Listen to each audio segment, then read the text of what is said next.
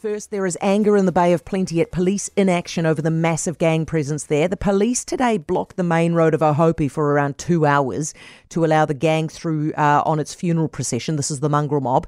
This meant, of course, that other traffic trying to use the road had to pull over and wait for the entire time. The Herald reporter Luke Kirkness has been on the ground and is with us now. Hey, Luke. How you doing? So I'm good, thank you. How are the law-abiding citizens feeling about being told to wait for the gang for 2 and a bit hours? They're a bit fed up, it's fair to say.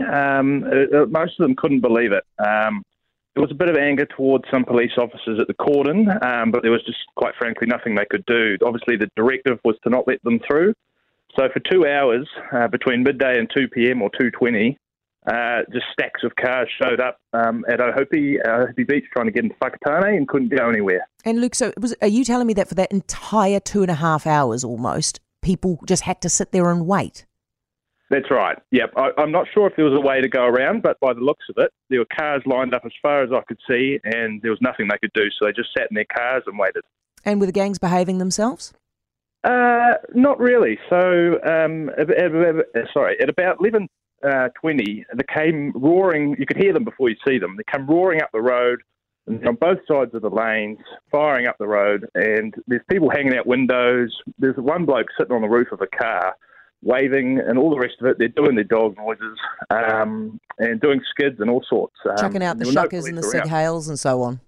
That's right, yep. No, there are a few sig hails, lots of barking, lots of yelling, gang signs, all the rest of it. Cool, just the usual stuff of the mongrel mob. Then any arrests at all? I'm not sure. So from what I saw, there was just a police car in front of the procession and behind, and they just let them do whatever they wanted.